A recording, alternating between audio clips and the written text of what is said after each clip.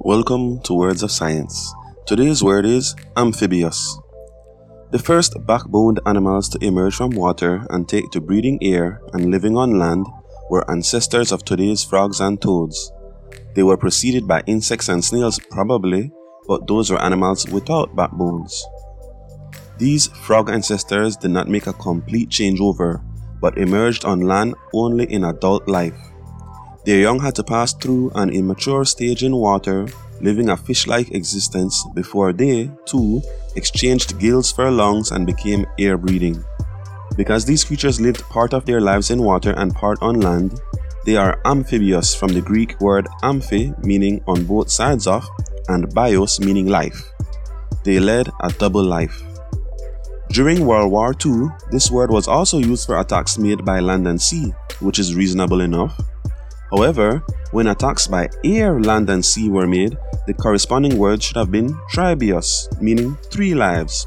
However, newspapers insisted on calling such a triple attack trifibious, a horrible word to anyone who knows its derivations. The most common amphibians today are frogs and toads, both of which words come from the Anglo-Saxon. The immature stage of either creature is a tadpole. The prefix tad is just a corruption of toad.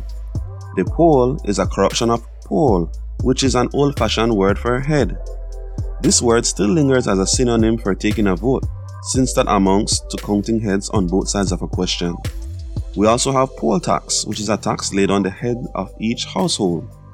In any case, a tadpole seems to be little more than a head swimming about, and that is what it means, toad head. A tadpole is called, even more dramatically, a pollywog. Again, pole means head, while the wog portion of the word is a corruption of wiggle. A pollywog therefore is a wiggling head, and next time you see one, see if that isn't an exact description. And now it's time for a short quiz. Question number 1. What does the word amphibious mean? Question number 2. What incorrect term was used for attacks made by air, land and sea in World War II? And finally, question number 3. What is the literal translation of the word tadpole?